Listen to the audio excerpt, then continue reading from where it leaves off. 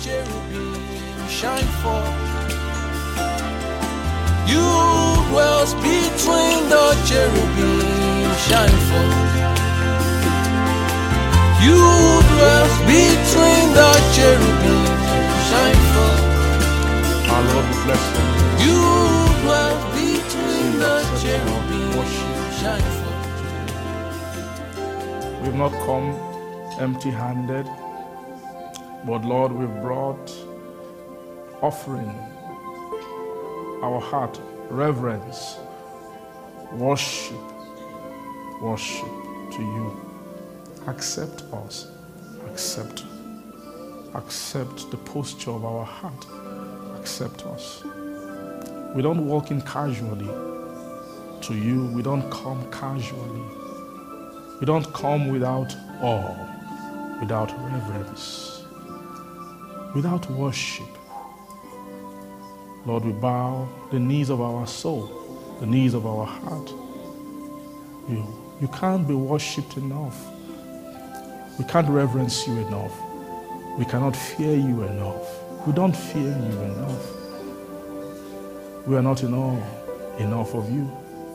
Glorious, eternal King, to whom we come, the eternal rock. Rock of all ages, the ancient one, ancient of days. We honor you, reverence you, bless you, bless you, bless you, bless you.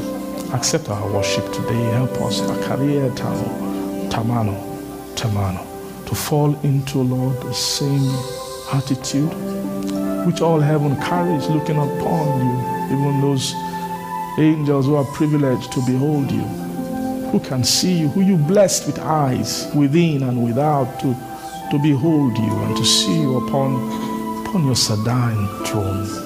You who is to look upon like a jasper and a Sadine.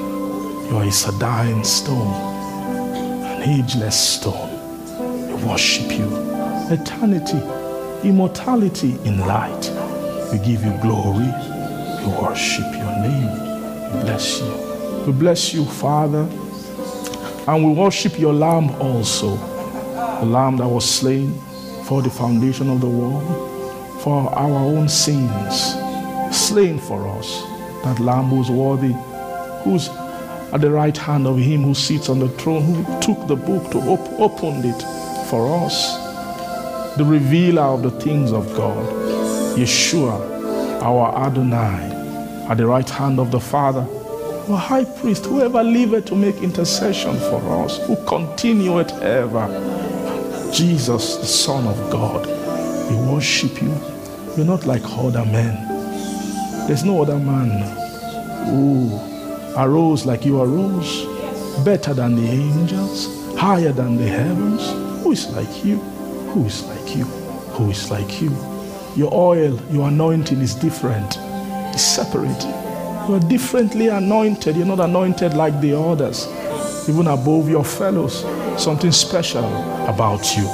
Oh Lord Jesus, we eulogize you. We bless your name. We sing your praise, not just our lips, but our heart sings concerning you, who all the heaven worship.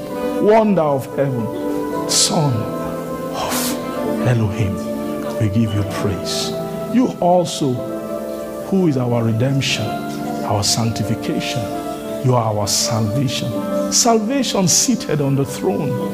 God, you are better than the present, higher than the present. The world to come is your world. That's where you abide even right now. Jesus, we just want to come to you. We want to come to you. We want to come to you. That's the attitude of our heart. That's why we worship you. That's why we bless you. Why we sing your praise. Come this morning and fellowship with us. We want communion without veils, just the openness of your heart, the mercy of your heart to cover us, envelop us, bring us into communion, cause our ears to hear things that matter, to your heart this morning. Thank you. Thank you. Flow out of yourself. Let streams break out. You have a water which you can give.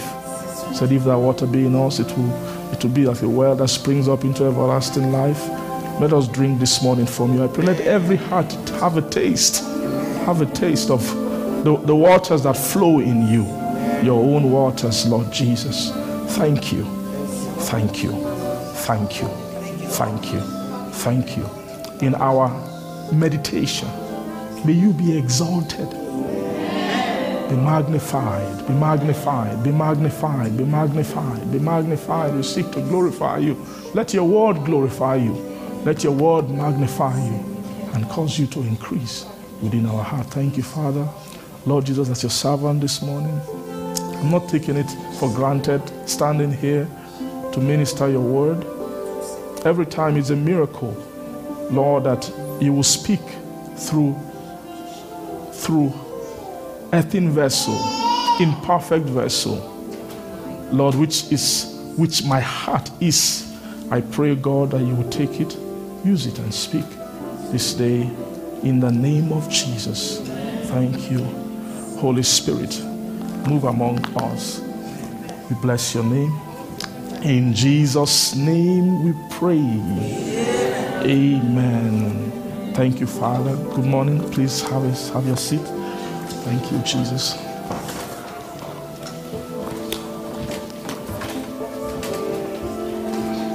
Thank you.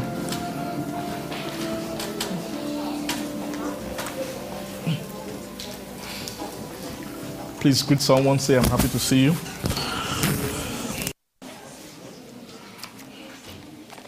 Some of you are not greeting.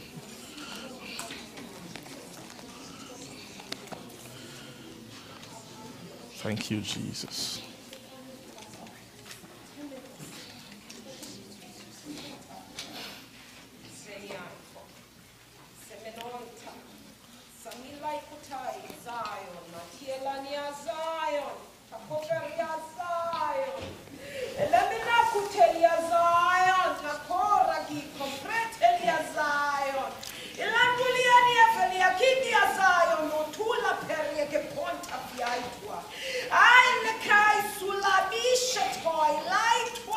Father.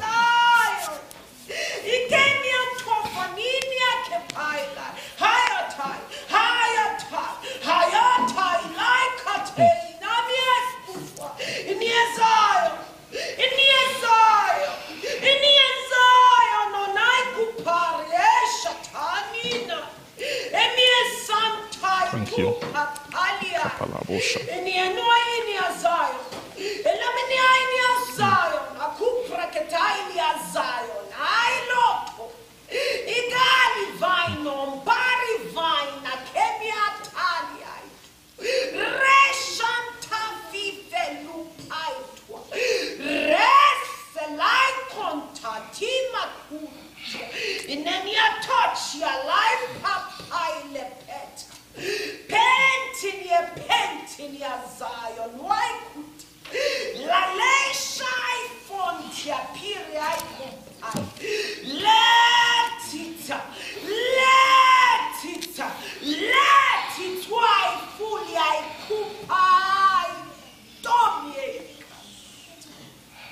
Thank you.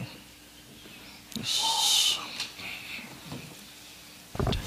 Precatemenos pali adaboshta pali venata libra tani avanti olontiganti arabanti ala tevanti tosti linda labashti regata menios de bavanti reganti alaboshta regatanta tolia regata mania sopalega fatenia o veventio vrentio veventio stopali evegatoste mena sopalia Elia granta labadosta. Elebrahanteni sevontu sofentia sonsi.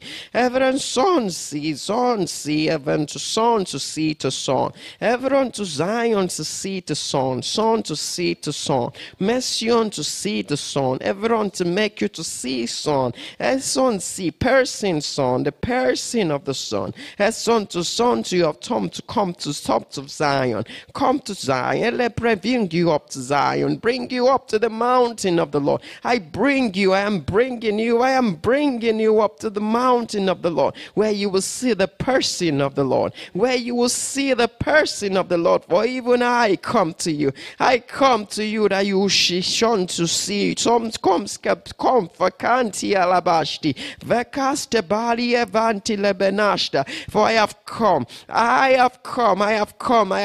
I've been sent for to aid you. To bring you up to Zion, that you will see the person on top of Zion. For you should come to see. You've come to see. I bring you help. I bring you up for to declare me, and for to show me, I am lifted up. I am lifted up. I am lifted up. I am I and I'm lifted up. I am lifted up, and that is my position. That is where I would always be. I am lifted up. I have come to you. I have come to you and brought you up. I've brought you up for to declare me, for to show me, for to make men to see me, for to make men to see my person, for to gain access into my person. I have come to you in a realm where you've heard of me, but I want to come. I've come. I am coming that you will see my person, and I am arising. I have come to arise.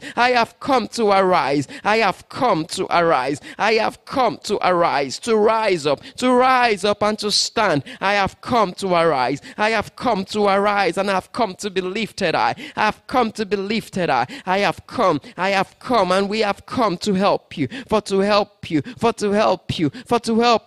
make men see me, as I am exalted and lifted high, says the Spirit of the Lord. Praise God. Glory to Jesus. Thank you. Good morning to you. I don't know if I greeted you already, but good morning. Hope you are all doing fine. Amen. I think some of us are away today in Toronto, is it? Or for a program. Praise God. I'm sure that will go well. In Jesus' name. John chapter 1.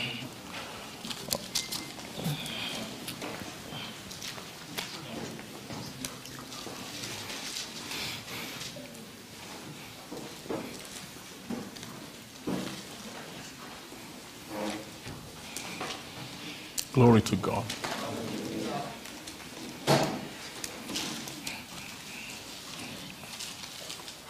Okay.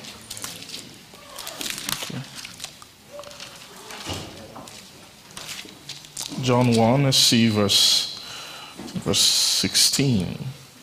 Okay, or verse 14. The Word was made flesh, right? And dwelt among us, and we beheld his glory. The glory as of the only begotten of the Father, full of grace and truth. Verse 15, and John bare witness of him and cried, saying, that this was he of whom I spake. And he that cometh after me is preferred before me, for he was before me. And of his fullness have all we received, and grace. For the law was given by Moses, but grace and truth came by Jesus Christ. Praise God. Verse 18 now says that no man has seen God at any time. The only begotten Son, which is in the bosom of the Father, he has declared him. Thank you, Jesus. So, this declaration, we see Jesus, he actually didn't come on his own accord. He came for a declaration, which is declaring that which things that pertain to the place where he is, right? That place that he calls the bosom of the Father. And from that bosom of the Father, there is a declaration which he wants to bring. There's something out of the Father's bosom that Jesus wants all of mankind, everyone to know. Now this declaration, now we see if what he will declare will be according to his fullness.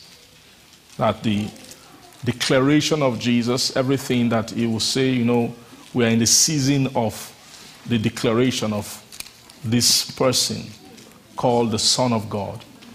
That's what Hebrews chapter 1 was telling us, right? That God, who at sundry times and in diverse manners spake in time past unto the fathers by the prophets, has in these last days done what?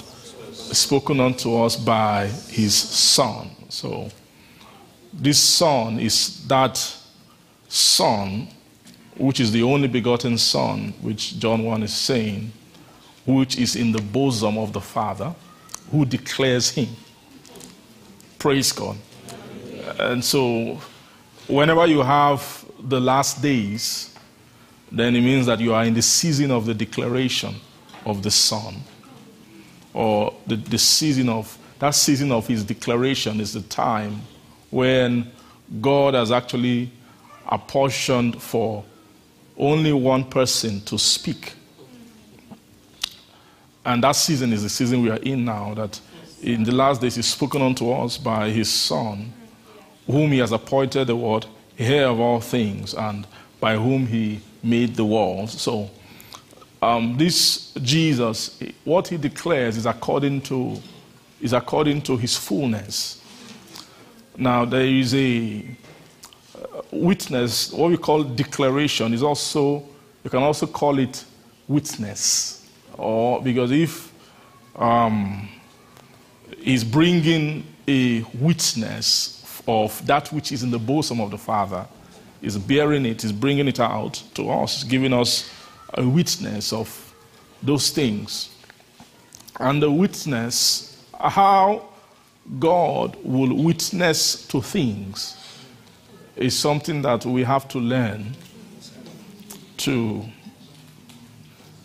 hearing. It's not that easy to pick the hearing of the Son. In the Mountain of Transfiguration, that was one of the key things that was told to, was it Peter, James, and John, right?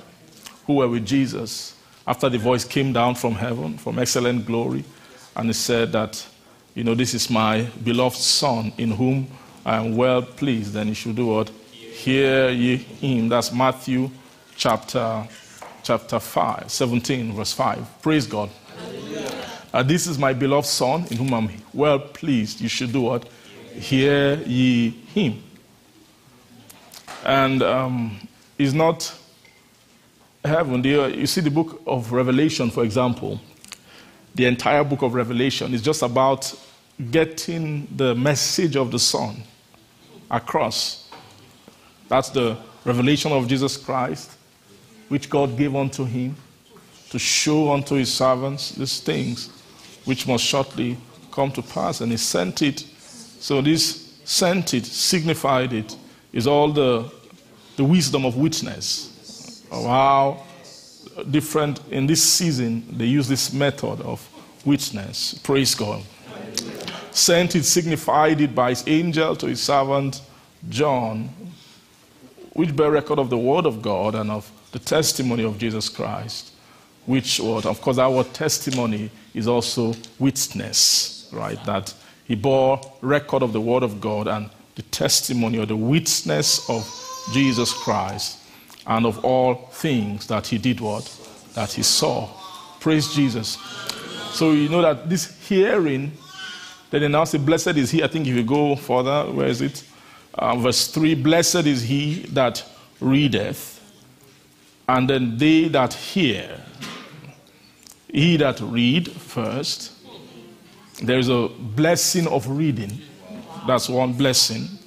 Right? In trying to, all you're trying to do is to capture the witness that the Son of God is bringing to us. That first of all, there is the reading aspect. Blessed is he that readeth, and then they that hear. So he that readeth is not necessarily the same as they that hear. Some can read, but might not be able to hear. They that hear the word, the words of this prophecy, and then keep. So there are those who read, then there are those who hear. Some might hear and might not keep, or they might not yet be keepers of the things which they have heard. But blessed are they which hear, which read, then they will hear, and those who keep those things which are what? Written. Why? For the time is at hand. Praise Jesus. So in this season of, hearing and keeping,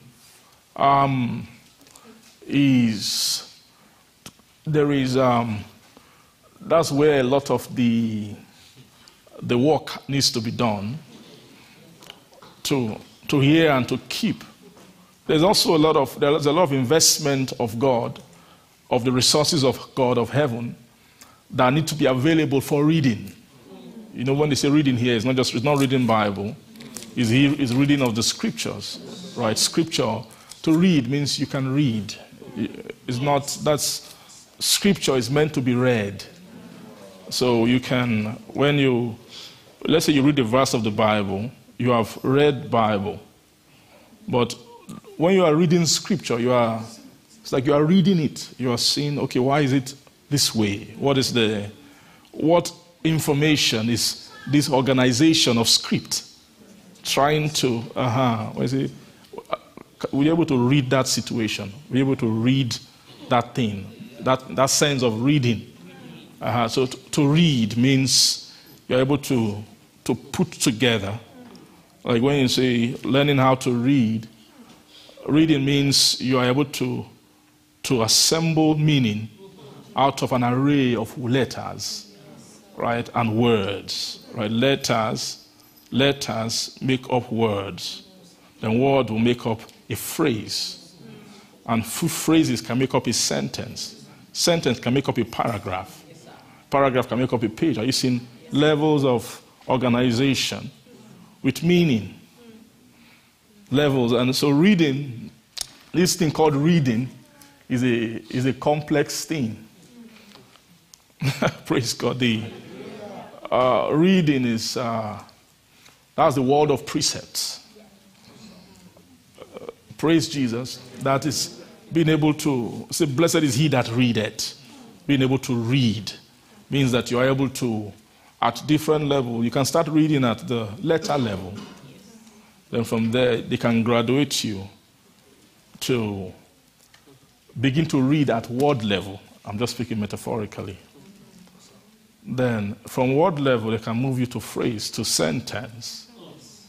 So if you can read a sentence, there's a kind of, if you can read sentences, you will have information about what is there, but it will be disjointed. Because there's a way sentences connect to give a more robust meaning with context, with all kinds of things. It's very clear that from a sentence you cannot deduce the mind of a writer, but you can pick specific information just from one sentence. But one sentence cannot reveal the mind of the writer. It will take sentences, paragraphs, then you put meaning together, you are able to bring things together, then, okay, I'm beginning to, are you getting what I'm saying? Praise Jesus. So this hearing, but in this place, see, reading then moves into hearing, right? Then hearing is higher than reading. Because when you've read, then after a while you begin to hear. Hearing has more, it has more import of, praise God. It is, when you begin to hear, you're moving more into the personal side of things. Because he who speaks is a person.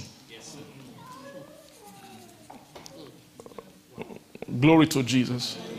Is to what? Is a person. And so, is a threshold, like when the soul begins to hear. Hebrews 1, they say, "Hear, has spoken unto us by his Son."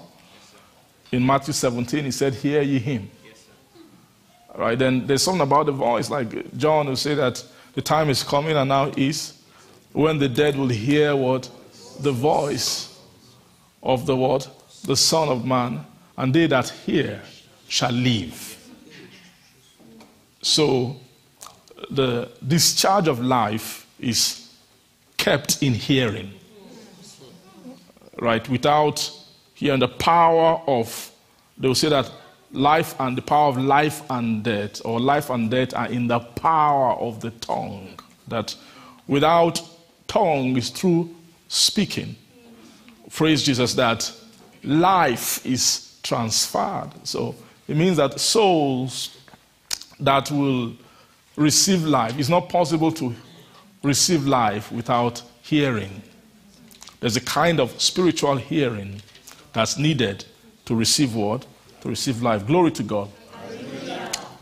Book of Revelation, you see, if you go on to past that chapter 1, then chapter 2, and then chapter 3, those churches, they kept saying that, he who has an ear, let him hear what the Spirit saith.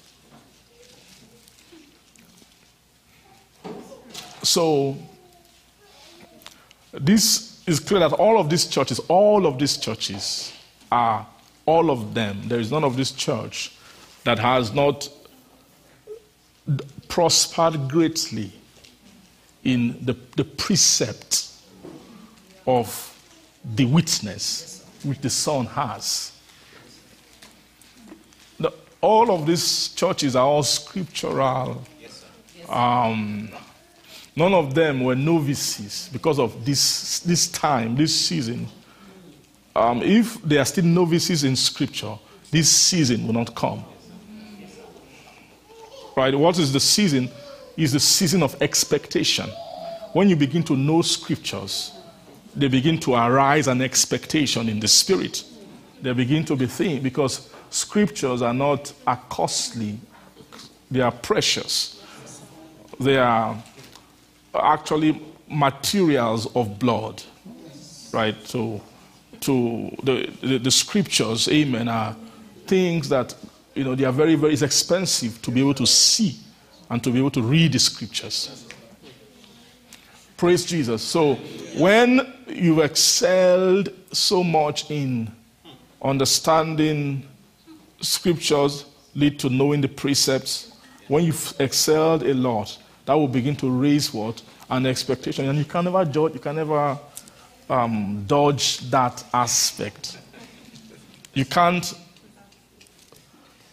read Scriptures for free and get revelation for free and then decide to go away. Do you get? It does not work like that.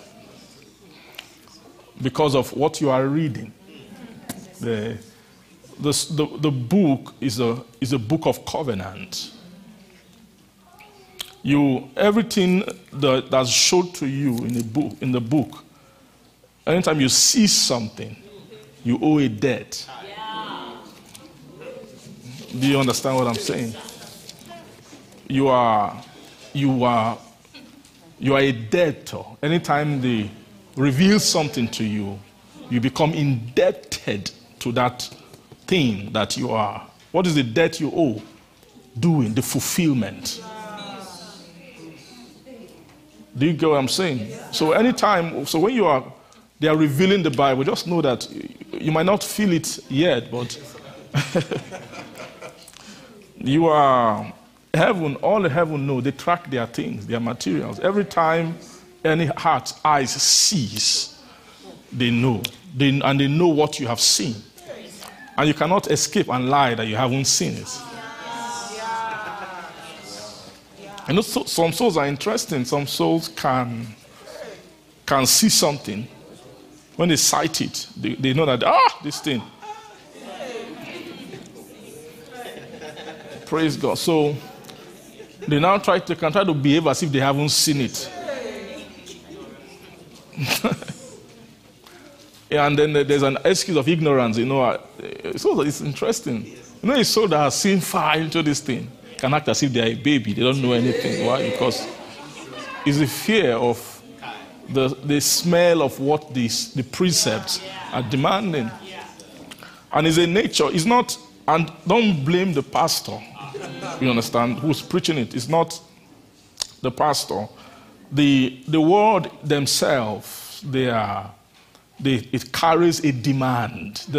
You can't teach the witness of what the Son brings without also putting the debt of that, without making men indebted to fulfilling those things.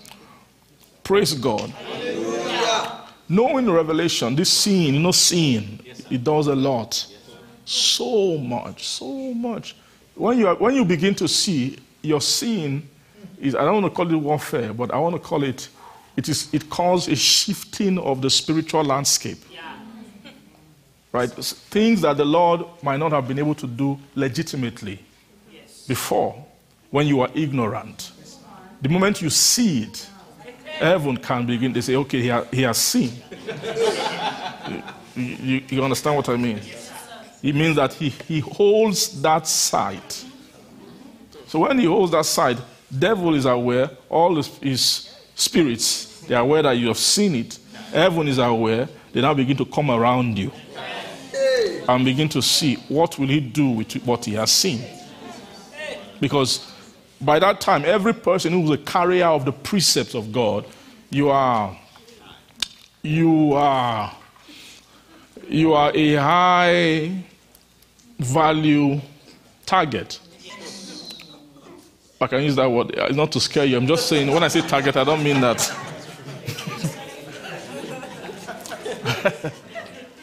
I don't mean, you're not a target of. I'm just saying that there are precious things, and when you carry it, they know that.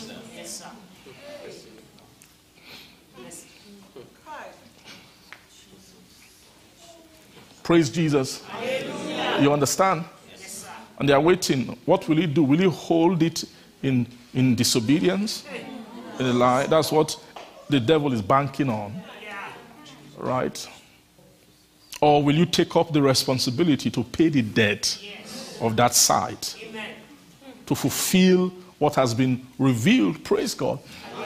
And this was the conversation of, see those churches, those 7 churches in the book of Revelation. They have seen. It was now the question when it was finding fault with them. It was finding fault with the things, what have they done with all that they have seen, with all the precepts that they have.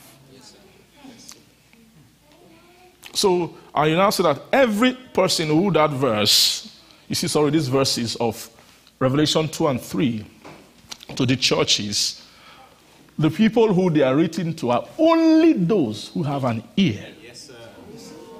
Not every Christian has an ear. Do you get? this development of ear, it takes some time to develop ears. What ear? Ear that can hear what the Spirit is saying, all right? It's not every ear. You're born again, first day you get born again with the Holy Spirit. He's there. He's doing things, he's operational. But almost all the operations of the Spirit at that season, when there's no knowledge, has nothing to do with the Holy Ghost. He's not saying anything. He can do some kind of operation that does not involve him speaking, because he hasn't come into his real ministry. Right? Now, when it's time, and when he wants to start his ministry, he doesn't start with speaking either. Remember, it is the Spirit that beareth witness. The Son carries the witness, but his witness travels, is moved. His witness is the wisdom of the how, of the delivery of his witness is in the Spirit. So when you hear that the time is coming and now is when the dead will hear the voice of the Son. See that when you see the Son speaking, the Son is speaking with the mouth of the Spirit. Do you see that? That's how the Son speaks. Praise God. But first of all, before the season of being able to hear what the Spirit is saying, there has to be a season of developing ears. What develops ears are precepts. Or the season of reading. When you are reading, you will not hear. You know, the Bible is interesting. There are different kinds of hearing, spiritual hearing. But this hearing is hearing of what the Spirit is saying, which is very, very specific. Right? What the Spirit is saying is a specific thing, kind of hearing. There are specific things which the Holy Ghost is saying, which the person must be developed to hear. It's not everything that you hear.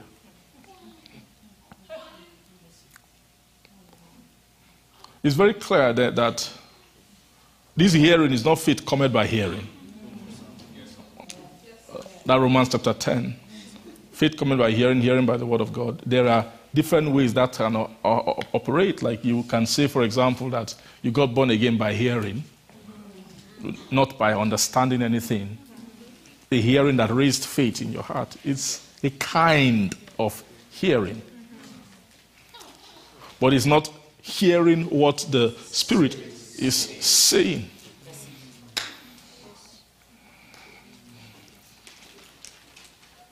Praise God. Hallelujah. Glory to God. Hallelujah. This hearing is like another season, like John chapter 1. 1 John chapter 1, we say that which we have heard. That hearing is not faith coming by hearing. That one is of the word of life. It's another season of hearing. This time when he's saying that which we have heard, is talking about hearing that which was from the beginning. Before you begin to hear that which was from the beginning, you've heard many things.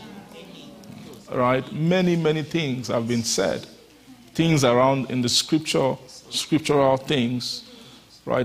There's been an initial season of hearing and hearing and hearing, and also seeing and all of that. But this is another season of hearing. This specific hearing is the hearing of the Son, or you call it the hearing of the Father and the Son. Like if you go down in 1 John chapter 1, you begin to see about that, like this fellowship, in truly our fellowship, that which we have seen and heard. Verse 3. 1 John 1 verse 3, that which we have seen and heard, declare we unto you that what? You also may have fellowship with us. And truly, our fellowship is with who? With the Father and with His Son, Jesus Christ.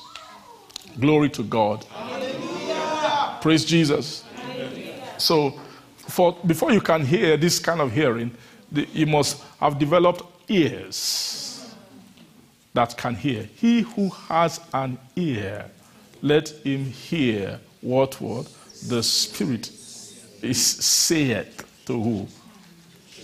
To the churches. Praise God. So you can see there's a whole wisdom around witnessing, hearing what Jesus has. And those wisdom are according to his fullness, what he is full of. First of all, he's full of grace, and then he's full of what? He's full of grace, and he's full of truth.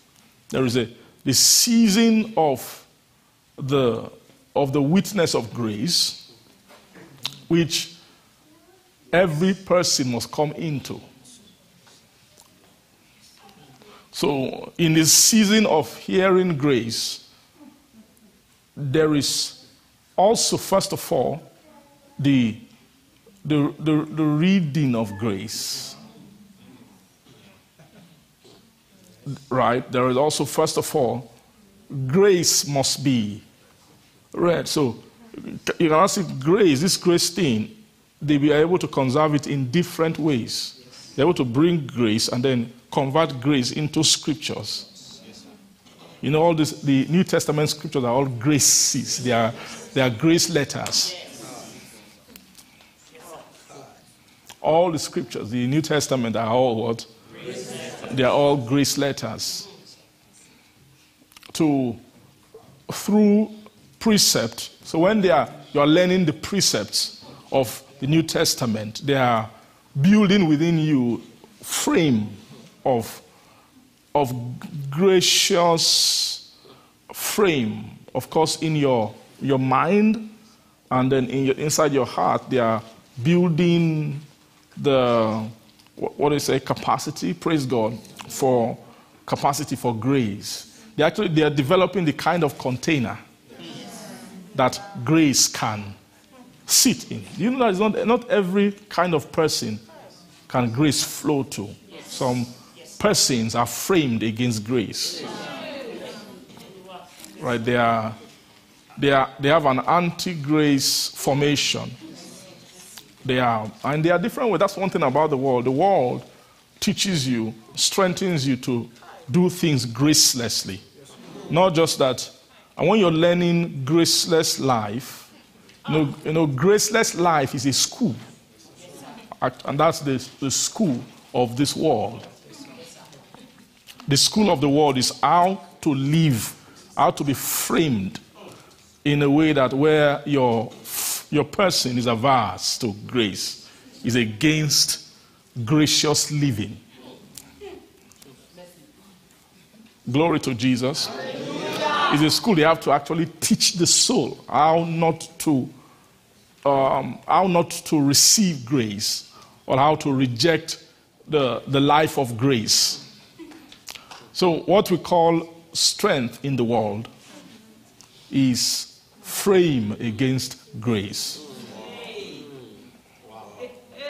That's what almost all the schools are teaching. Almost all the schools, right? From elementary school to, what is the next one? Before high school, middle school, then high school. Then what happened? University or college, and so on and so forth. All of those, yes, those places of learning, and that's not where all the learning happens, but that's an example. Praise God. The way, how do you develop graceless tendency, nature, is that you shut, in the way of learning, you shut the door of the spiritual input, right? And then you open up all the gates of the senses,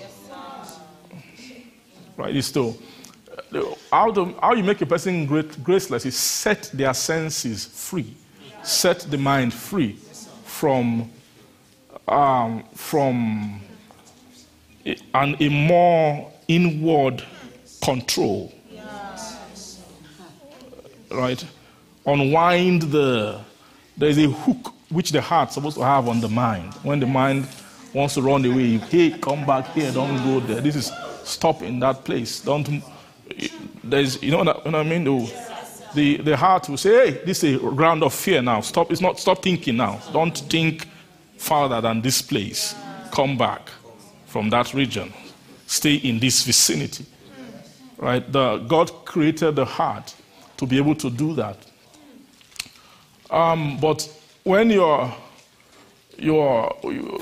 soul is going through a graceless school, a school of turning you against gracious living, is to remove that hook, that control of which the more spiritual side of the man has over his thinking.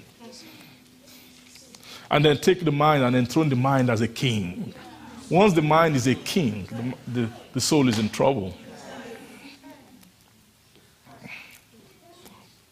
Praise God. You know the seat of God's dominion is the heart.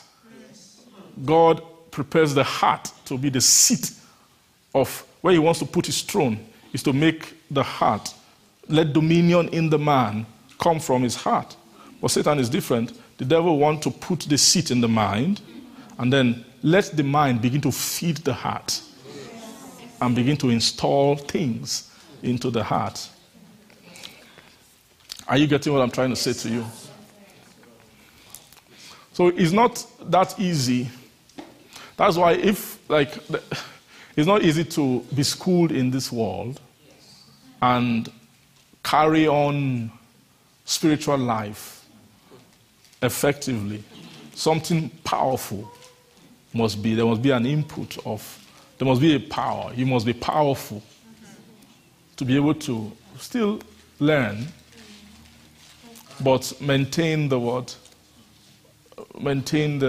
inward structure, maintain the design, the way God has designed for you to be. You know, the ability to know things, know a lot of things and still not lose your formation.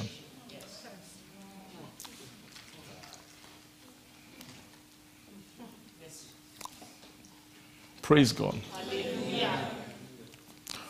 Now, the school of this world is getting more and more advanced. It's getting more and more direct, intense, and intentional. Before, it wasn't like that. Before, they had to do it through a very, very backdoor channel. But now, it's more, The way the world, just to speak about the world a little bit, speak about the world now as a school, right? It's an institution. They call it the cause of this world. It's a cause which is a school they pass souls through. Right? And that school has a praise God, he has a vice chancellor, he has a principal. The principal of the school is called the prince of the power of the air. That's Ephesians chapter 2, right? You are he quickened, you were once dead in trespasses and sins, in which time you once walked according to the cause of this world, according to the prince of the power, the spirit that now walketh in what? Children of disobedience. So that prince is the principal of the school, right? He's the one who designed the cause for training men, to make men ungodly, right? To make men, an ungodly soul is a soul that is averse to gracious living, is restructured against grace. Praise Jesus. So the way, like if you look at the world, you know, we just go some good decades back, they had to move. I'm talking of collective society. Let's leave the developing world now, because the so-called developed world is ahead in terms of in this cause. they are in the university level, or let's say they've gone into masters now, right? It's just when they finish masters, and I don't know, maybe they have gotten to they're learning their doctorate, something is around that area, you know what I mean? Praise God. So there's this developed world. So in this developed world, there's a way the world has to have evolved over time. It has to have evolved, and the way to that they can achieve the complete disintegration of the frame that God has created. The natural man was created to receive grace. Yes, sir. That was actually what the natural man. In fact, the natural man had a gracious existence. Everything Edenic is gracious to start with. You understand? And then man began to journey out of that over time. Praise God. Hallelujah. Now, in the world, and what I'm saying is not just only Bible knowledge. What I'm saying is I can even switch my language. I'm going to talk to you just from, I won't call it not secular, but just normal, things that have been studied. Glory to God. There is a psychologist, or is a social psychologist, sort of, who sort of used a word to coin the phrase to explain the phenomenon, like what has been happening to humanity. He called it the death of God. Yeah. He said that that's what has happened when this modern times that we have, generation has overseen the death of God in the collective consciousness of men. And that has happened now. Right? Of course, God is not dead, but they mean in terms of the collective, like what people retain.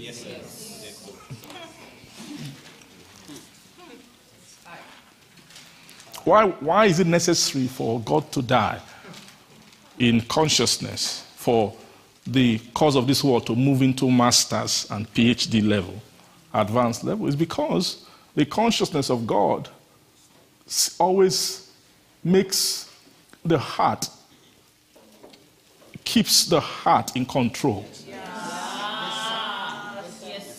of the man. Praise God. That was why guys like Karl Marx, they hated religion. Why religion? He said religion is the opium of the people, it's a drug. Why is it a drug? Because men act irrationally. Yes, sir. Yes, sir. What does it mean that men act irrationally or is an opium? It means that they have something in them that overrides their... Yes, sir. Like someone who takes drugs.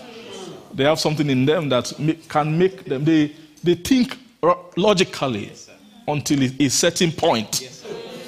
Yes, sir. Praise God. So the authors of the postmodern thought, the Marxists and all of those things, one of the things they hate is a sort of a social consciousness that retains the memory of God. So God has to go. And we bought into it. We bought into it. And if you tell me where did they put the investment? It's not easy to remove God from society. It's not an easy task. It's a task that has taken generations. Right? Spirits have been at work through generations to gradually do it. Gradually do it. And the place where they put the investment is in the educational system, in the schools. In the schools. Praise God. So when you go to school, that's why I said you're not just going to learn book. There's something riding on that natural education that is that if you just nonchalantly just go there, when you come out with a natural education, but you come out with much more than that. Yes. Something you won't know. It will be like the same you, but something has shifted. And if you go into university and this was my own experience, because I did my high school in the undeveloped world, or developing or underdeveloped, I don't know, where such things haven't prospered. Glory to God. In fact, my own secondary school, where I went to school, the guys who were in my senior secondary, it was a boarding school, they are missionaries. He's actually an evangelist who had a school, so praise God. The guy was more interested in giving you God than teaching you. And we have a lot of schools like that. I went to Sunday school. I went to prayers, morning prayers, evening prayers. Sunday was a dreadful day. Sunday was, in fact, on Sunday we have our normal, you know how you have your uniform to class, we have our boarding uniform. But Sunday is different, white. They dare not catch you without white. Just for it to enter into your consciousness that praise God. Amen.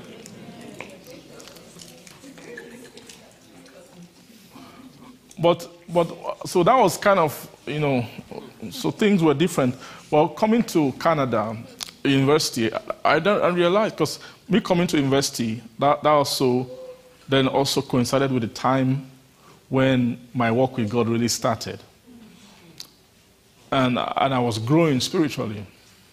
And I discovered that the more I grew spiritually, the harder school became for me. Not because I became dull, because there was something about what school wanted that I wasn't willing to give.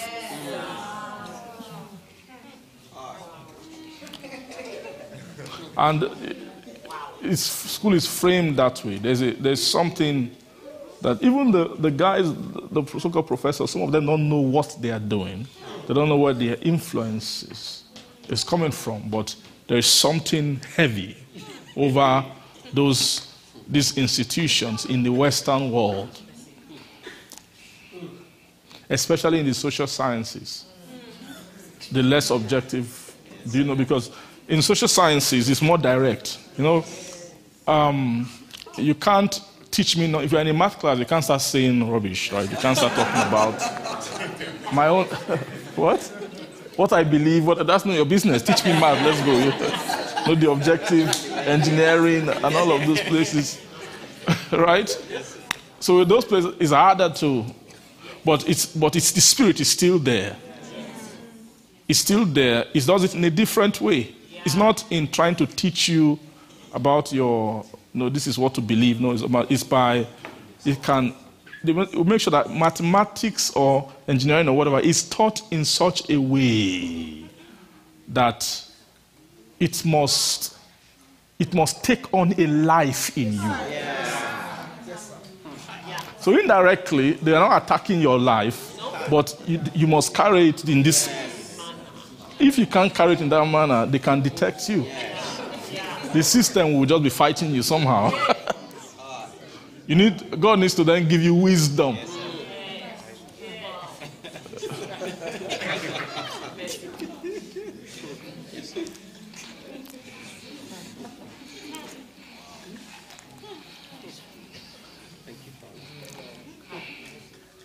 And there are some of those courses you can't learn them without spiritual influence, some of them are difficult, like some of those highly technical courses.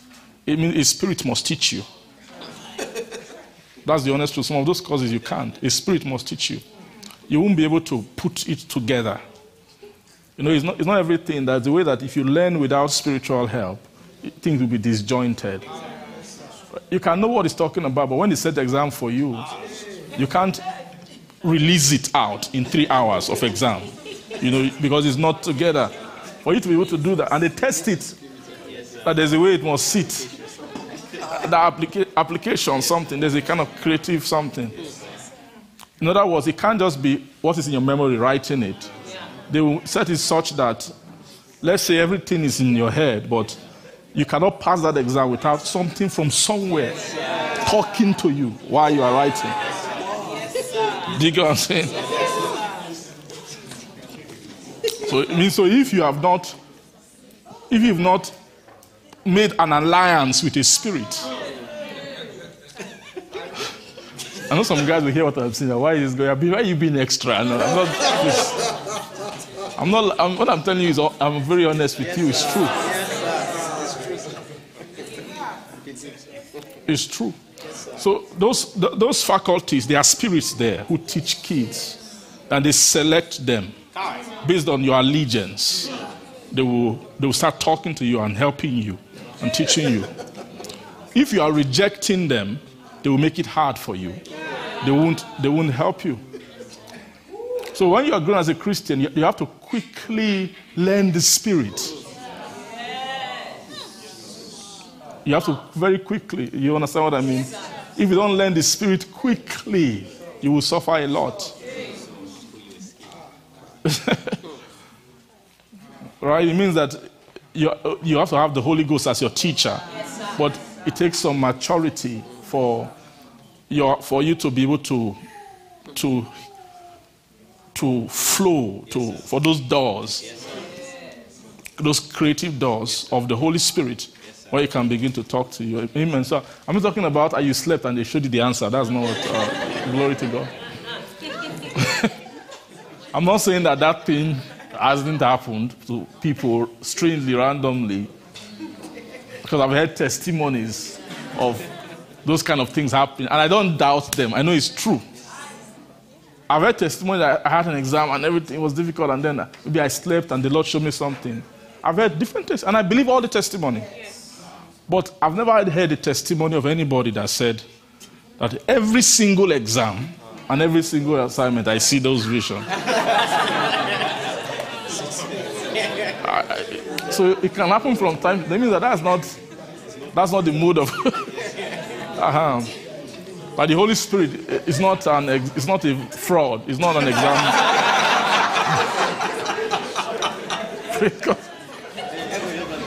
It's not in the business of what you going through school and getting a degree and not knowing anything, right? Even if for people who experience such things, it's not really because the Holy Ghost cares about their passing. Maybe they just it might be tied to something else. Maybe you want to just encourage them, or maybe they are in a very difficult place just to help their soul. So it's not really about the school, you understand? So a lot of us have left school now. So, but those of us who are still in school, the Holy Ghost does not help you cheat an exam. It's not a. You can't use the Spirit of God, and so that means you cannot use prayer instead of studying. Prayer is not a substitute for. Neither is reading Bible. Reading Bible is not a substitute for reading your book, right? If you don't read your book and you read the Bible, you will fail. Because there's no mathematics inside the Bible. You understand? You have to. But what I'm speaking about, I'm not talking about you must do the work. You must retain things. You must remember things. You must read. But I'm talking about that edge, that spiritual thing. When you see a problem,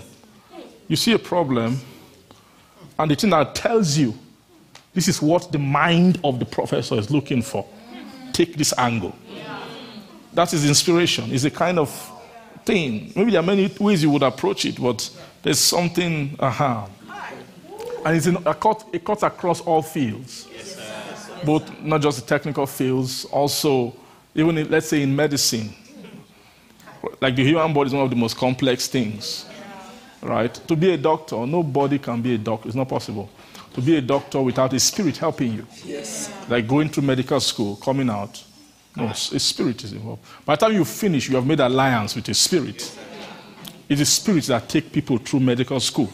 It's medical school. I know because I've had a friend, very close friend who was medical school. I know how that place is. Praise God. So if you want to do medicine,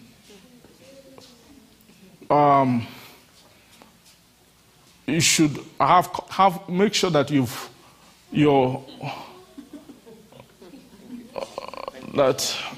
what do I want to say, that the Holy Spirit, you have gone a bit far in the school of the Spirit. What do I mean by going far in the school of the Spirit? That the doors of inspiration of the Spirit of God are opened up inside of you. If not, it will be difficult for you. You will be able to make sense of some things and to keep them.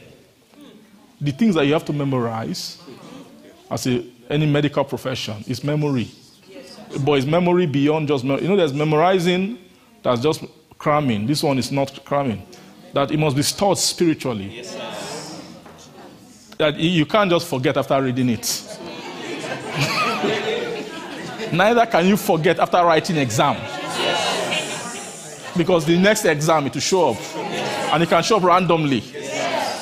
You understand?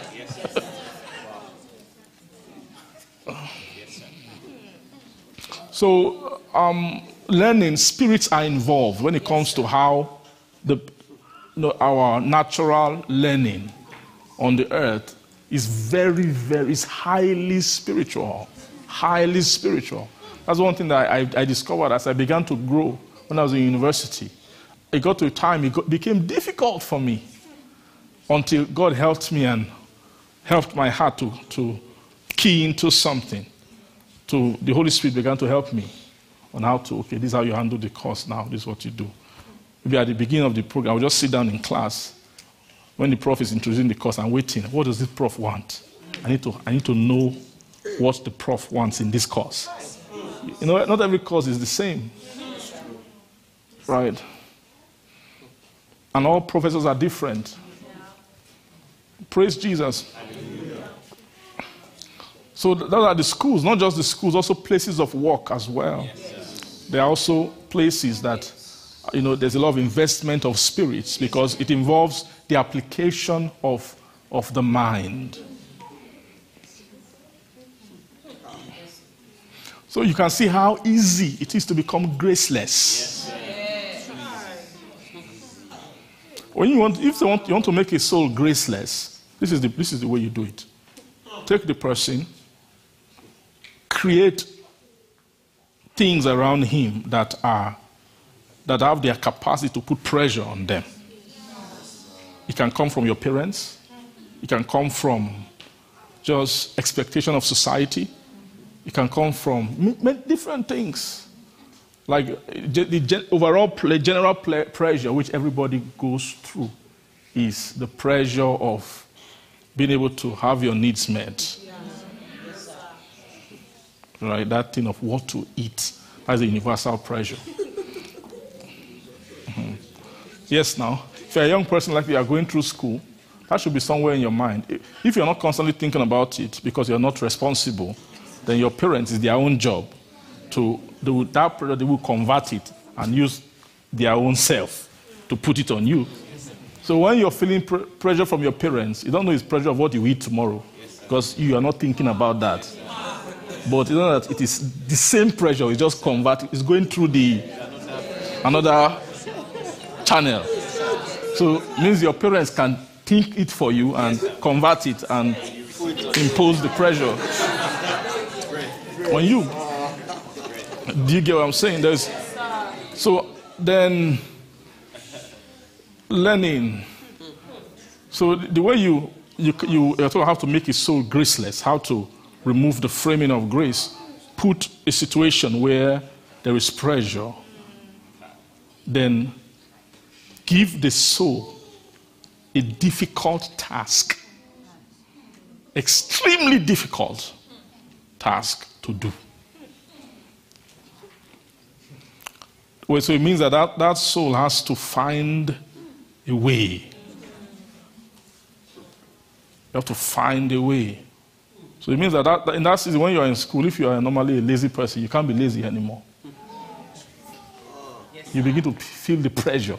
Maybe the first bad result. The second one. By the time, what happened?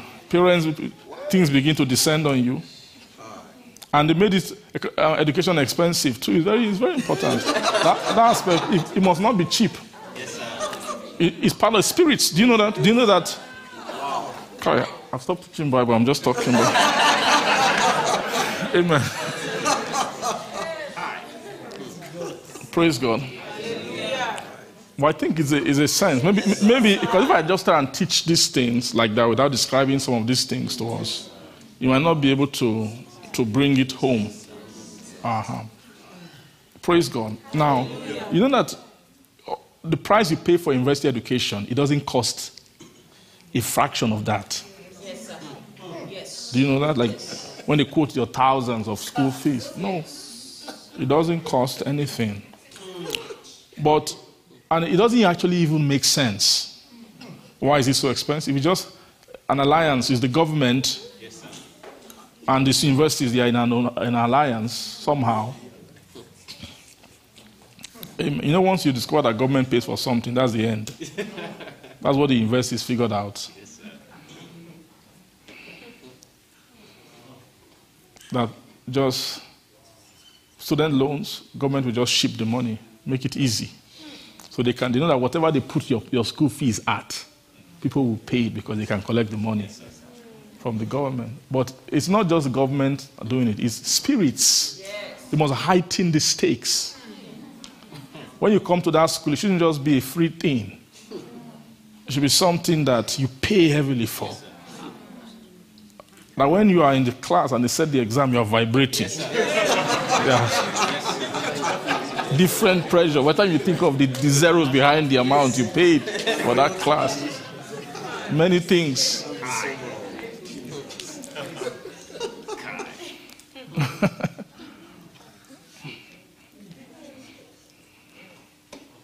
So it will, that thing, one thing that what faith does to the soul, fear does the same thing.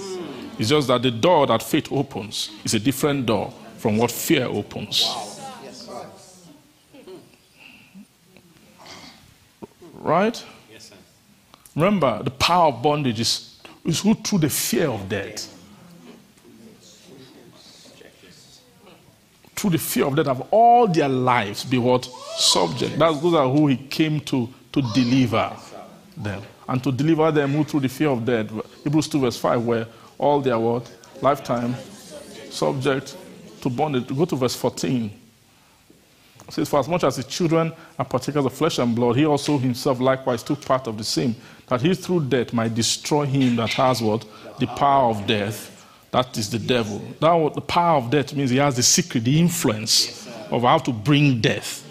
He knows it. That is the devil. And to deliver all them who through the word fear of death have all their lifetime been what? Subject to bondage.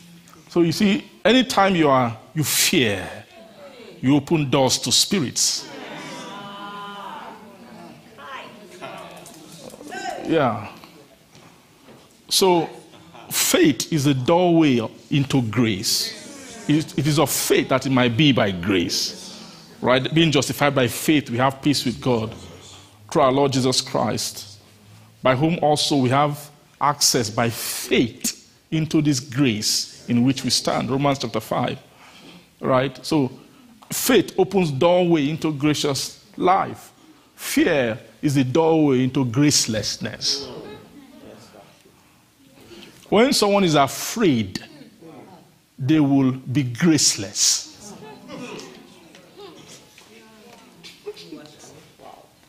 Another word for gracelessness is hastiness.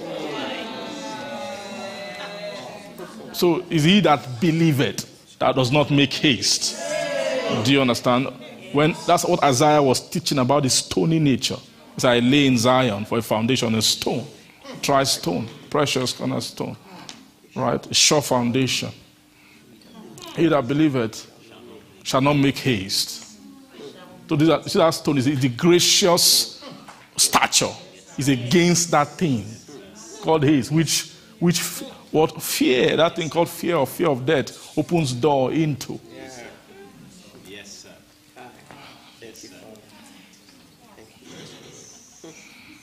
Are you understanding what I'm trying to say? So that, what you call fear, or fear of death. So when you create that atmosphere, you can't learn. They design school so that school must be like that. There's a way that if the professor, those guys, are you seeing the way the faculty is? Is there anybody who goes to class without fear? I don't know if you perceive what I'm talking about. Yes, you know the way you go and watch a soccer game, do you go to class like that? When you go to class, if the professor, hey, stand up on your locker and look at the ceiling, everybody will do it before even thinking, oh, why are we doing this? There's something about that professor. There's an ambience of the atmosphere of the classroom. It's created for a particular reason.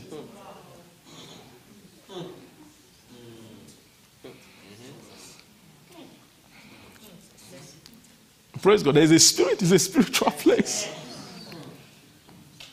When exam time is coming, hey. You see, natures of soul begin to manifest. Restlessness. All kinds of things. Those who have no moral, this thing, you see all of them at that time.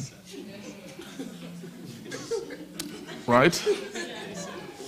It's the atmosphere of, because without that kind of feeling, you won't have. Same thing when you go into other places, like I function in, let's say let's say you go to Wall Street, for example. That's another kind of school.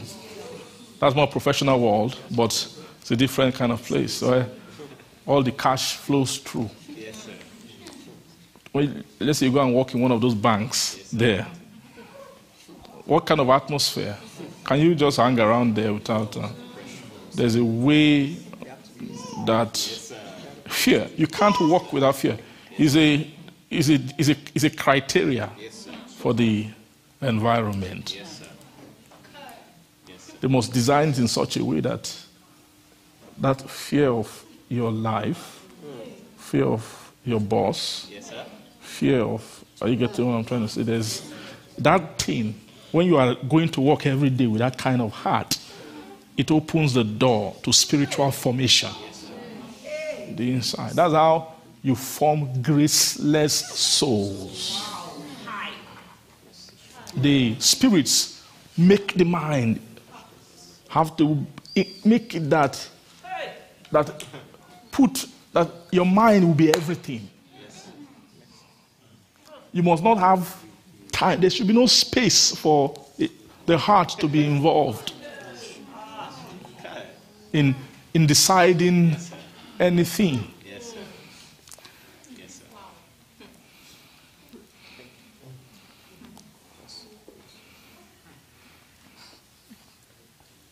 Praise Jesus. Hallelujah.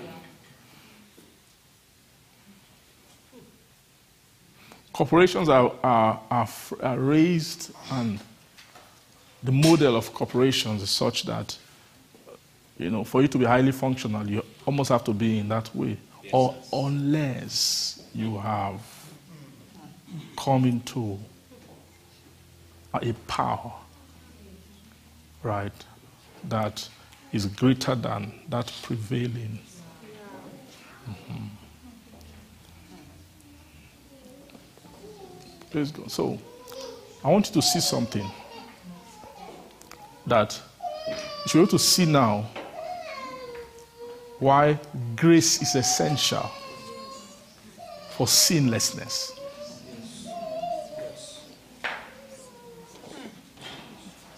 Why, when there is no grace, sin will abound. It's because the world is designed not to give, to allow any other kind of life to prosper apart from sin life. Only sin life. What is sin life? Graceless life, hasty life, fearful life. Only that kind of life should have space in the world.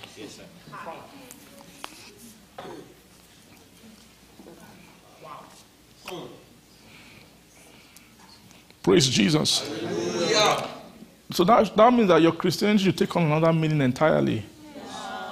Right? That's why just being religious can't stop you from. Right? You see a very religious soul who prays a lot. But once throw them into that scenario, school or workplace, another being will emerge. Not the guy who was praying, another fellow who is not different from the others. Who subscribe to that graceless way of living. And that you can't by power just say, I'm not doing. Right? Like if you go to school and you say, no, I'm not doing, I'm just going to be praying and fellowshipping God, I'm not giving my heart to this thing. And that is just your religious stuff. Yes, sir. You're not gracious. Yes, You will fail, right? You will just fail. There's no two ways about it. If you go to those high, intense workplaces where they demand you to be a certain way and you don't have grace in you and you just want to, just leave me alone. There's a deadline. You're just, I can't sacrifice. Can't sacrifice my...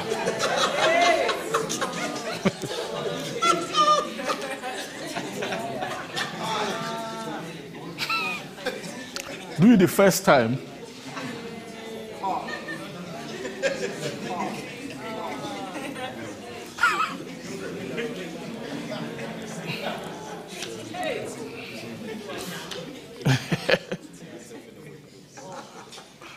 I know a lot of Christians can't reconcile these things. They can't reconcile these things. Like you see them in church maybe on Sunday. Wow, it's another world. No Christian church world is nice. You wish the world was like this. But Monday morning, after you drink that early morning coffee, and you remember your work, it means that Sunday guy must die, so that another guy, a beast, must arise.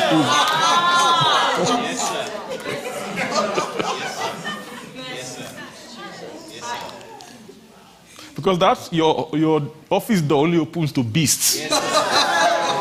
If you are not a beast, they detect you. Please, we don't need...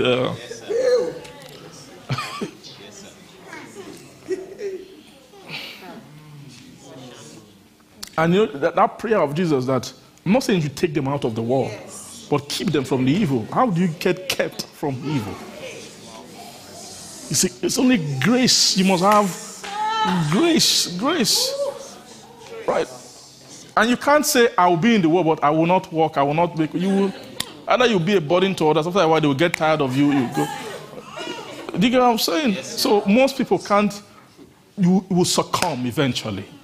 You will succumb to the life of the world. If you don't have grace, if you don't rush to get grace, if you don't rush to get stature, what will happen to you? You will go through this cause of the world. You'll be a worldly breed and a worldly product who prays and goes to church. But when it comes down to it, when there is deadline, when there is... What will happen? That church praying guy can't answer such a...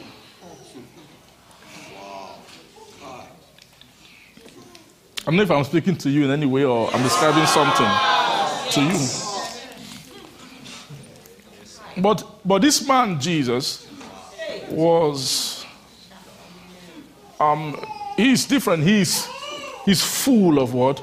Of grace and what? Full of grace and truth. Full of grace and full of truth.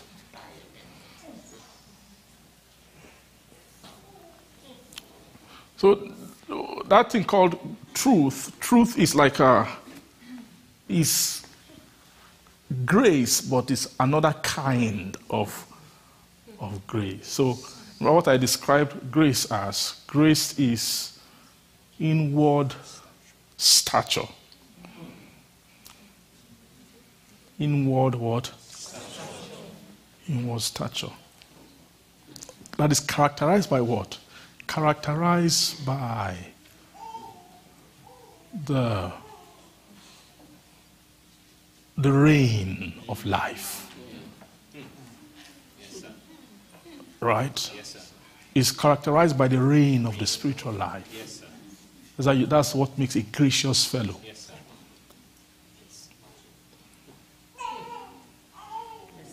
You understand that reign? I've described that reign. What is reigning? It's a gracelessness is a man in who that reign is absent. Like a man who's dominated from the outward senses by virtue of the drives of this world, which those senses have been tuned to respond to. Thinking, taking thought. Jesus says, take no thought. He's talking about stop being graceless. Shut down that graceless operation. As I just was teaching, don't stop it. Don't do it. Shut it down. Those thought taking, those hyper sensual life is a graceless kind of living. Is absent from the dominion of life in the heart. Do you understand what I mean? That Romans 5 was saying that those who have received the abundance of grace and the gift of righteousness shall reign in life by the one, Christ Jesus. So a person who has the abundance of grace is someone who has come into the reign of life. It means that their existence is according to the reign of a life, of a spiritual life on the inside. And that life is not just reigning, that life is able to dominate every other life. That's the power of grace. Say stature. Stature. I'm just selling stature to you to see if you will like it and if you will choose to have stature.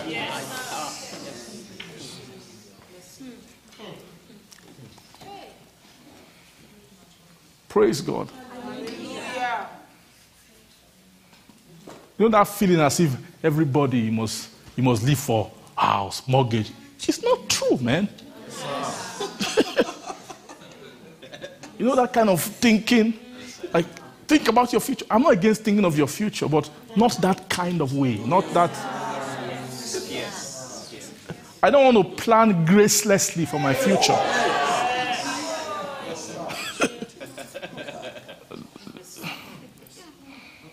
Like, Jesus was not against prosperity.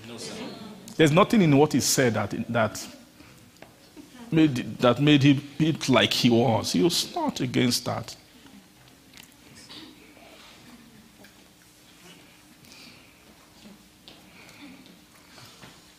Praise God. But it's just that don't do it to the detriment of. Yes. Don't be, because when you do that, you sell. There's something called lifetime. You're selling your lifetime. Those who through the fear of death, where all their lifetime you become subject to bondage. This world is a prison. It wants to make you subject to bondage. Once you buy into that fear and you start living by that fear, you become subject to bondage. Your soul can never be free. It can never be free. Praise Jesus.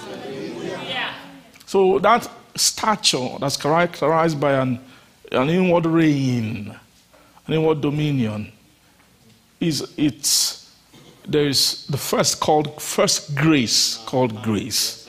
Then there's a higher grace called truth.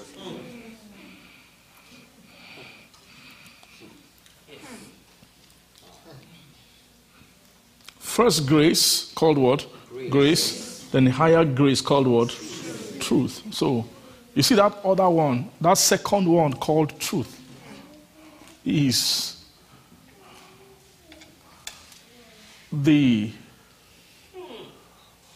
what Jesus really came to bear witness of. But he must bring forth the first one for him to actually then speak of the actual thing. Yes, sir. So you need grace of Christ. Is the grace for grace. Yes, sir. Right? Or the grace of Christ is the grace for truth.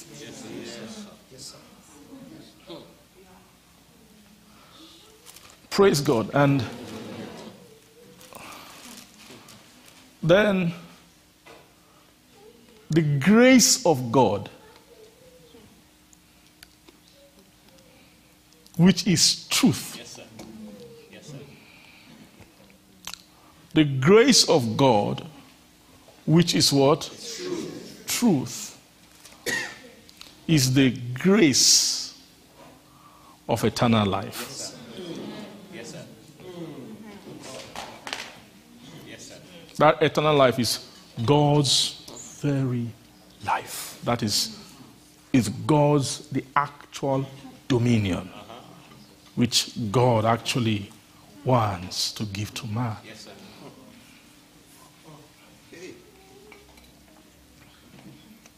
So the nomenclature, what they name the grace that is a foundation, if I can use that word. All right, it's another kind of foundation. No, truth is also a foundation. Yes, sir. But it's another kind. It's called a sure foundation. Yes, sir. It's another kind of foundation. It's a foundation that the eternal God sits upon. Yes, sir. Right? He stays upon the foundation of what? Of truth. Now, can you see truth as stature? Yes, sir. Yes, sir. Praise God. Hallelujah. That's kind of what I'm seeing. If we can see that. Yeah. To see truth as stature.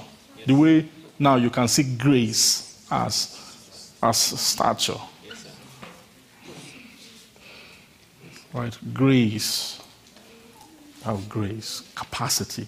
Yes, sir. Right. Grace is capacity for spiritual life. Yes, sir. Truth is the capacity for God's life. Yes, sir. Yes, sir.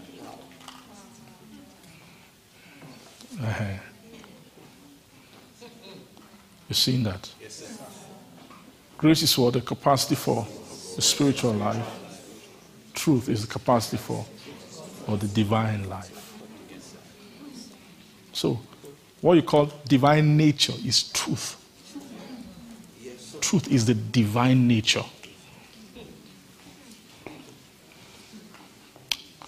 The grace is the spiritual nature. You see, the gracious nature. Truth is also gracious, but is divinely gracious. It is higher. Yes, sir.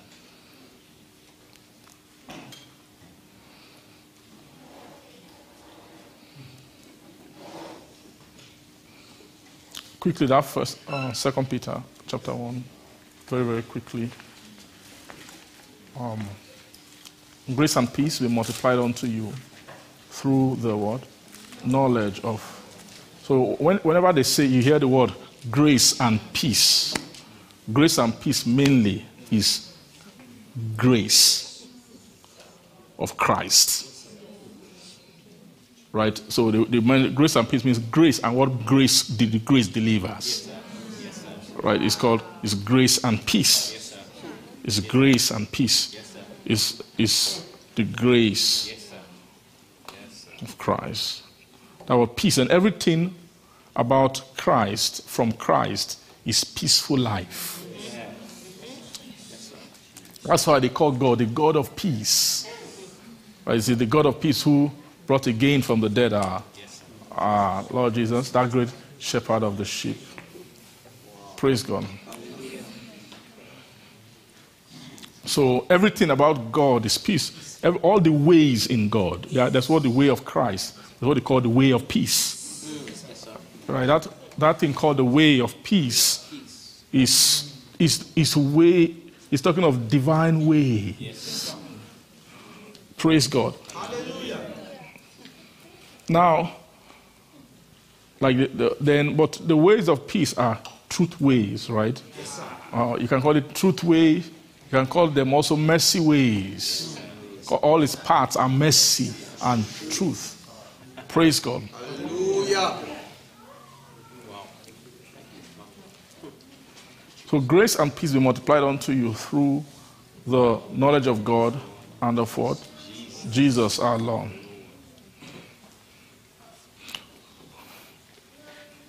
According as his divine power has given unto us all things. So you can see very clearly that the divine power is grace. Yes, sir.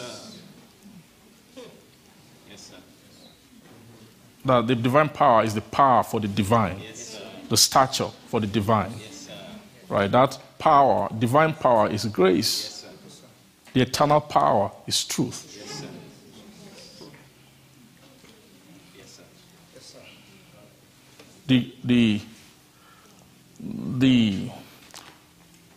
The divine power is the power of godliness. Yes, sir.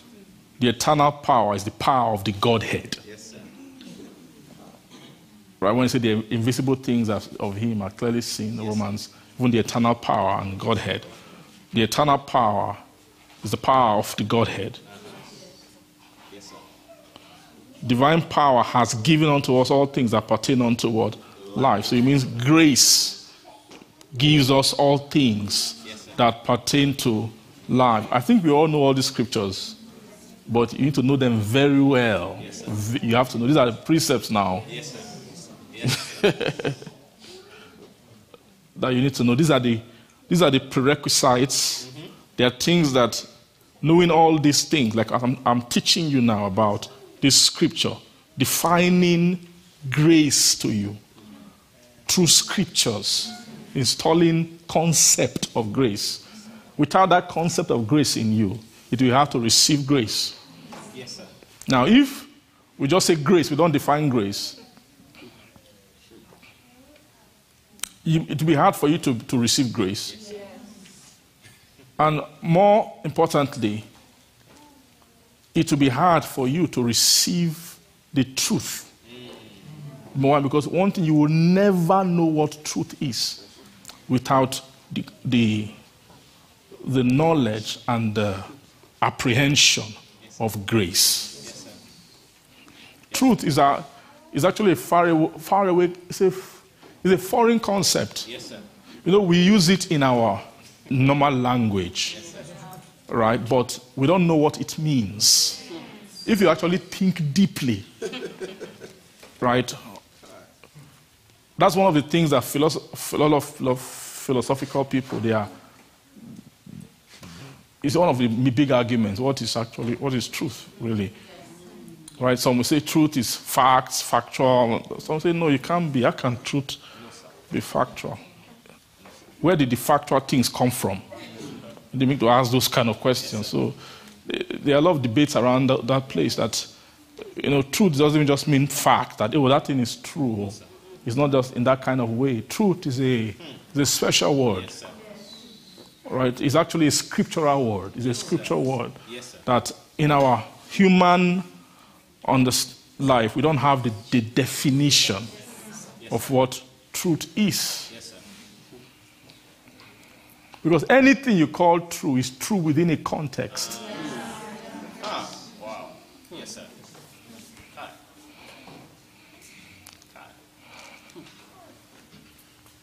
Praise God. Say truth. So truth is something that, don't trivialize it. If you trivialize it, the weight of this revelation, what Jesus has to say. God, that's all Jesus has to say. That's actually the message of Jesus. There will be no space in the heart to truth is a word that they want to expound to you. And it contains realities. This is actually truth, is actually the message of Jesus. That's what it's about. When we were speaking with Pilate, remember? That when Pilate was asking him, that was John chapter 18. They were asking him, are you a king? They say you are a king. Jesus said, okay, yeah, you call me a king. But he said, my kingdom is not of this world. Glory to Jesus. Hallelujah. Jesus answered, my kingdom is not of this world. And if my kingdom were of this world, then would my servants fight that I should not be delivered to the Jews. But my kingdom is not from hence. Let's see on. This is a very lovely conversation. To me, this is one of the most remarkable conversations in the Bible. Pilate therefore said to him, art thou a king then? And Jesus answered, thou sayest that I am a king. To this end I was born, and for this cause came I. So he's saying that according to your understanding, you feel I'm a king. Based on that's what you know. All you know about dominion. But let me explain to you about the real why I came.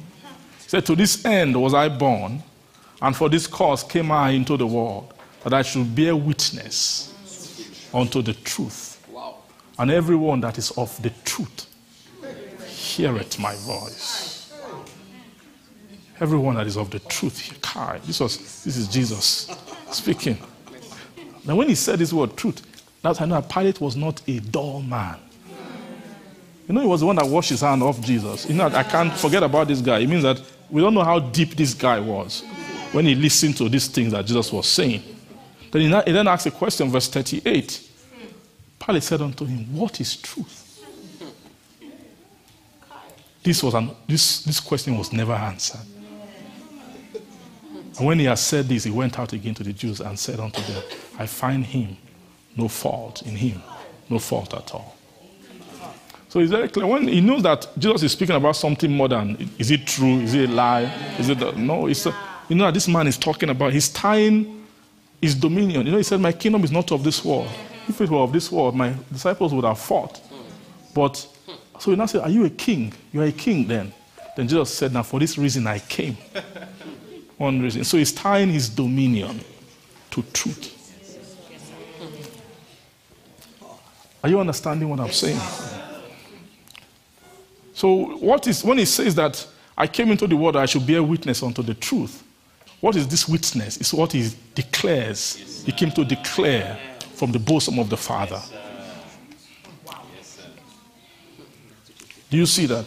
This is his message. This truth is the message of Jesus.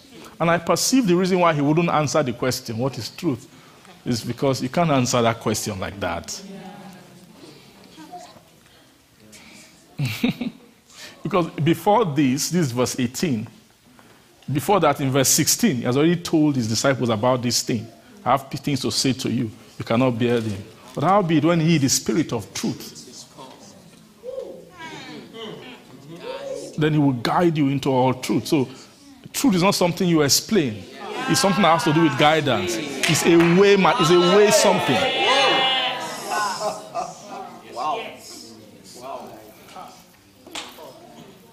It's not just a trivial thing.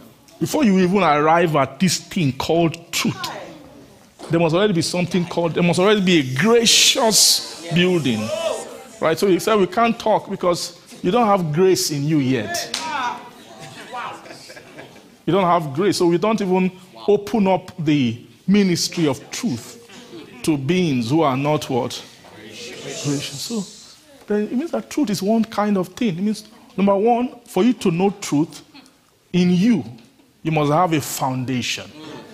Then that foundation must have been tried, must have become precious. Are you seeing all those things? They must have dealt with all hasty tendencies. Those are things, those are graceless behavior and nature must have left you completely. Because if you are still being blown like grass and all of those things, and you are still, you can't. There's a vantage point from where you see truth. Any soul that has restlessness can never see truth. Yes. This thing called truth is elusive.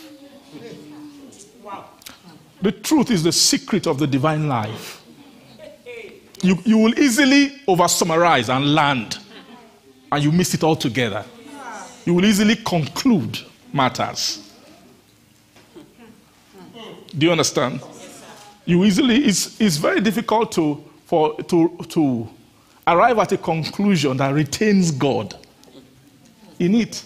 All of men's equation, no one has God inside.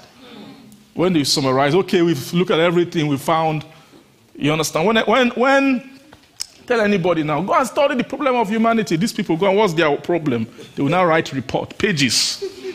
They will summarize everything.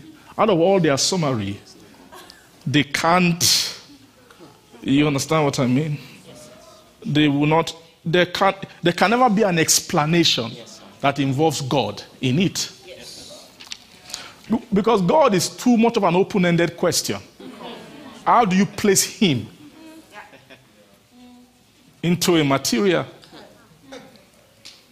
Can you view the dimensions of God? Can you even begin to dig what I'm trying to say? You can't fit God into a conversation. There's a kind of a mind. It's not cerebral. It's not, you get what I'm saying? It's deeper. It's spiritual. So the only people who talk, who use truth language, are people whose your mind must bring down the vibration of your movement, right? You must, and then they will make you no longer oscillate with the world, with the world, and they will bring your heart into a kind of place where you can only have pure spiritual consideration. Yes, sir. When your soul can arrive at that place, the door of truth begins to open up to you. Like those Gaius and that beloved elder unto the beloved lady and her children, right? Who are, praise God, to the elect lady and her children, whom I love in the truth.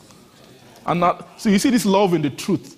If you are not in truth, you can never see what he is doing. Yes, sir. You can ask him, how are you loving them? You might never know. Yeah. Yeah. Not I only, but also. Then even if you see the love, and you want to summarize love in truth, you will summarize it according to your concept. Yes. Not only I, but also they that have known the truth. You see this thing called truth.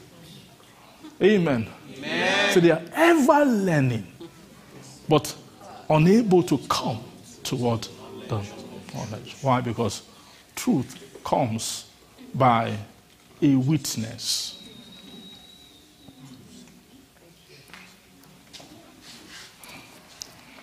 Glory to Jesus. Hallelujah.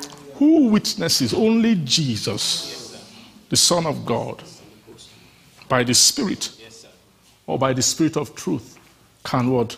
Bring the witness of what? The truth to the heart.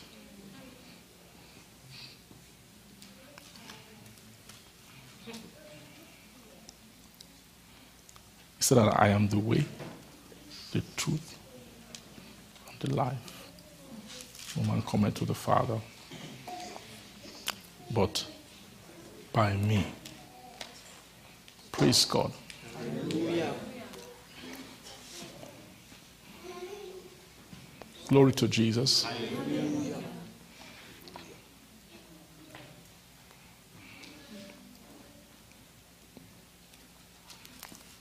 So the world is a veil against truth.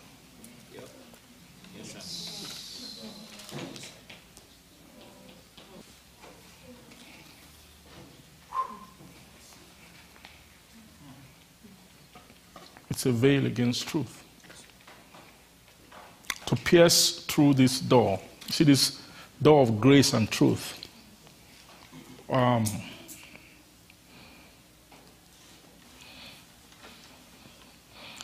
Thank you, Jesus.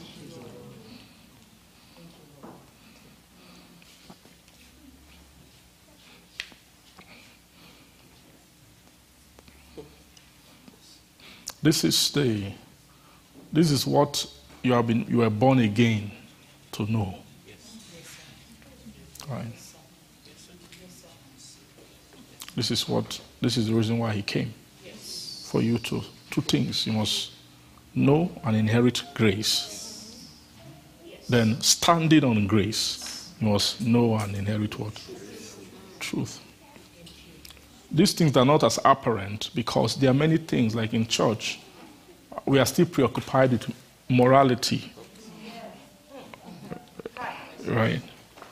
So when we are preoccupied with morality, it gives us a sense like we are doing something. Right? Because we have a task. If you have a target. If you can be, how can you be very nice? How can you be charitable? How can you be just those moral things? And we still see that as, you will say like only Jesus can make you that way. But what is happening is that the world will soon arrive at the bus stop of the church and overtake the church in morality.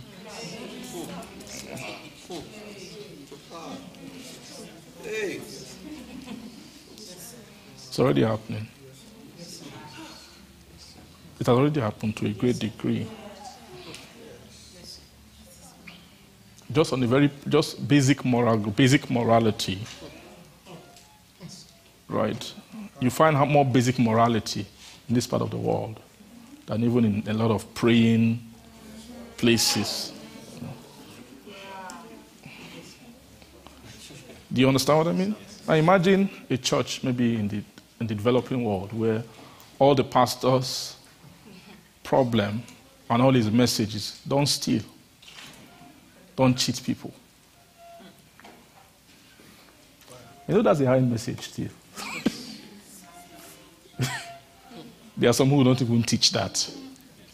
There are some who teach that all that Christians are about is amass all the money you can, pay tithes. Those things, materialism, that's the lowest kind of thing you can ever preach from the pulpit. But let's even move it higher. Those who will now teach, don't steal, don't cheat. And that's their message. Nice moral message. It's important. It's a good message. But you know that when you come to this part of the world, most of the people don't steal and cheat. Most of the average people don't steal and cheat. It means that they have gone beyond that gospel.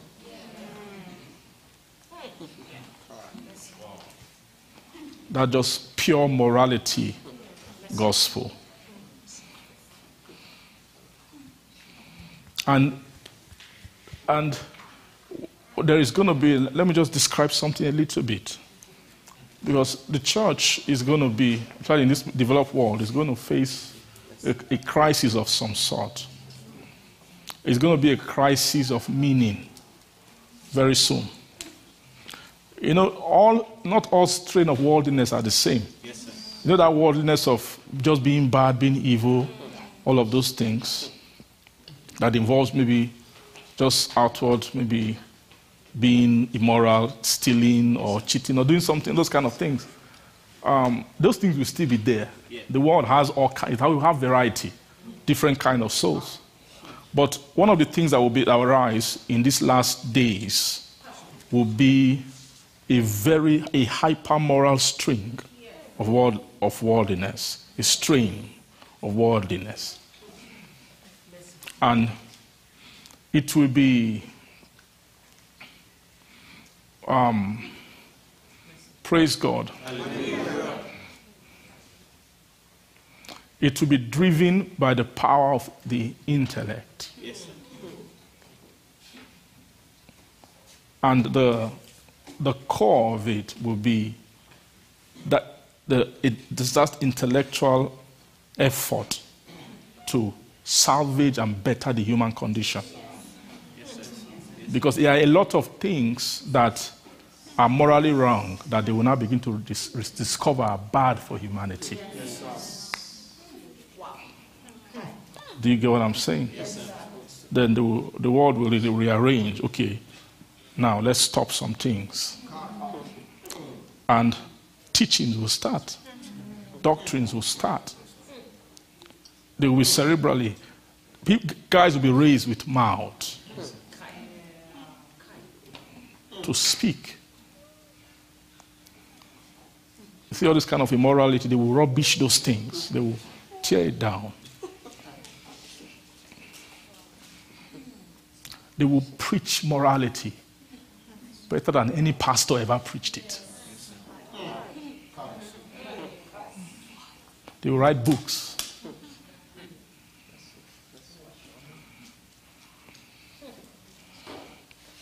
They will teach you why you should not fornicate as a young person, the dangers of it, dangers of pornography, all of those things. The importance of marriage, why marriage should be between one man and one wife. Yes. Yeah, because these homeless things we are doing, it doesn't work. It just needs some decades. They will take stock. Studies will be done that, look, it's not good for humanity for not to raise kids in a home that has, these things will play out. These whole things, this homosexuality, transgenderism, no. That thing will never be a mainstream thing on the earth. Yes. It's against nature. It will never be. There will always be people who will do it. But there will be those, after a while it will be realized that it is against human nature, humanity. Those things will die. You understand what I'm saying? When those things arise, there will be no longer a message left for the church to preach.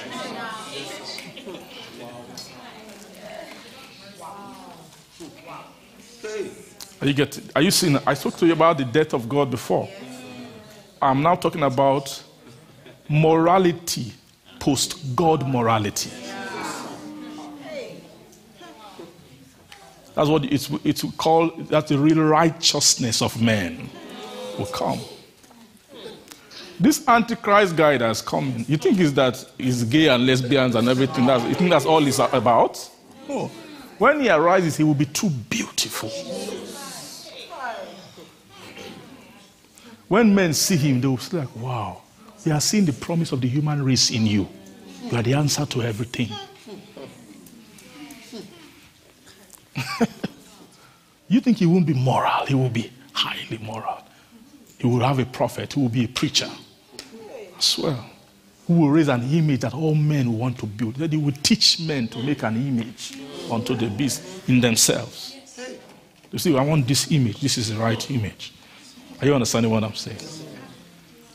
You get so very soon there will no longer a message for preachers to preach anymore. All the morality that we've been preaching, the world will have people. It won't even be through organized schools. Many of them will just be on the internet. They'll have books, YouTube channels. Just guys. Things are changing. Media doesn't have power anymore. It's just a matter of time. Your CNN and co. They will soon. They keep disintegrating and degenerating. All they tell are just lies, morning to night. Just soon put them aside. But things are changing. Are you getting what I'm saying? So the church needs to be ready. So at that time, some people will lose their faith. Like, what's the point of all these things?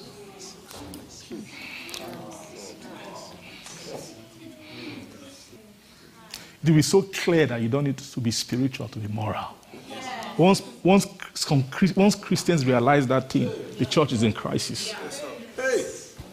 Do you go and say now? So we must now, let's go back to what it's about. What did Jesus come for? What did he come for? Let's teach his message. Let's teach him. So I didn't come, I came not but to bear witness of the truth. See, what is truth? That's a question you should be asking yourself. Don't just take it like, ask, do you know the answer to that? If you don't know the answer yet, which I can bet you most of us, including myself, we don't know. We need to begin to race into what all the preparation of grace, the building of grace. We need to plunge deeply into investigate and acquire graciousness. Come into grace, stature.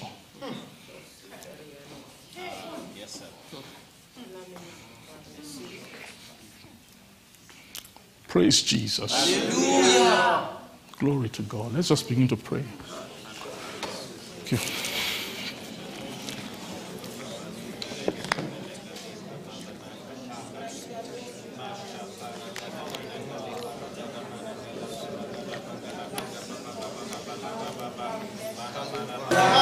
In Jesus' name.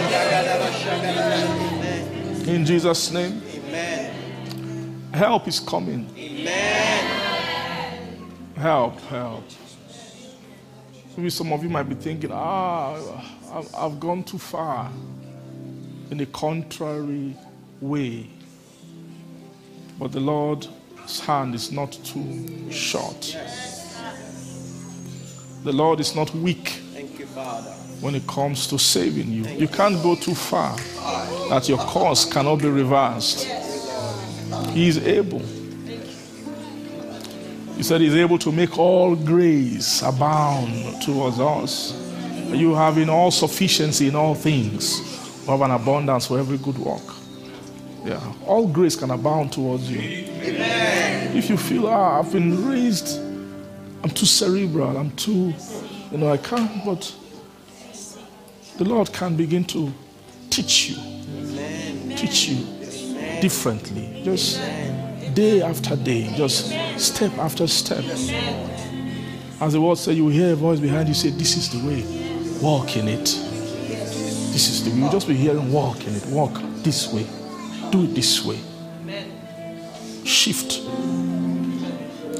Grace will appear to you. So the grace of God that bringeth salvation has appeared unto all men, teaching them.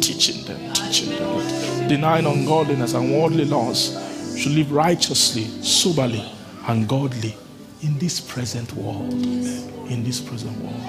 I pray for everyone. None of you will be beyond the reach of the grace of God. That in your life, new operations of grace will begin. When you have a fresh entrance, a new and abundant entrance into the school of the Spirit, where the gracious life will be taught. In the name of Jesus, you no longer do things that defy the gracious law or that defy the life of the Spirit. That from today you no longer make haste. Hastiness ceases. Unbelief ceases. You begin to have capacity. Capacity for the life of God to flow. Father, we thank you and we bless your name today.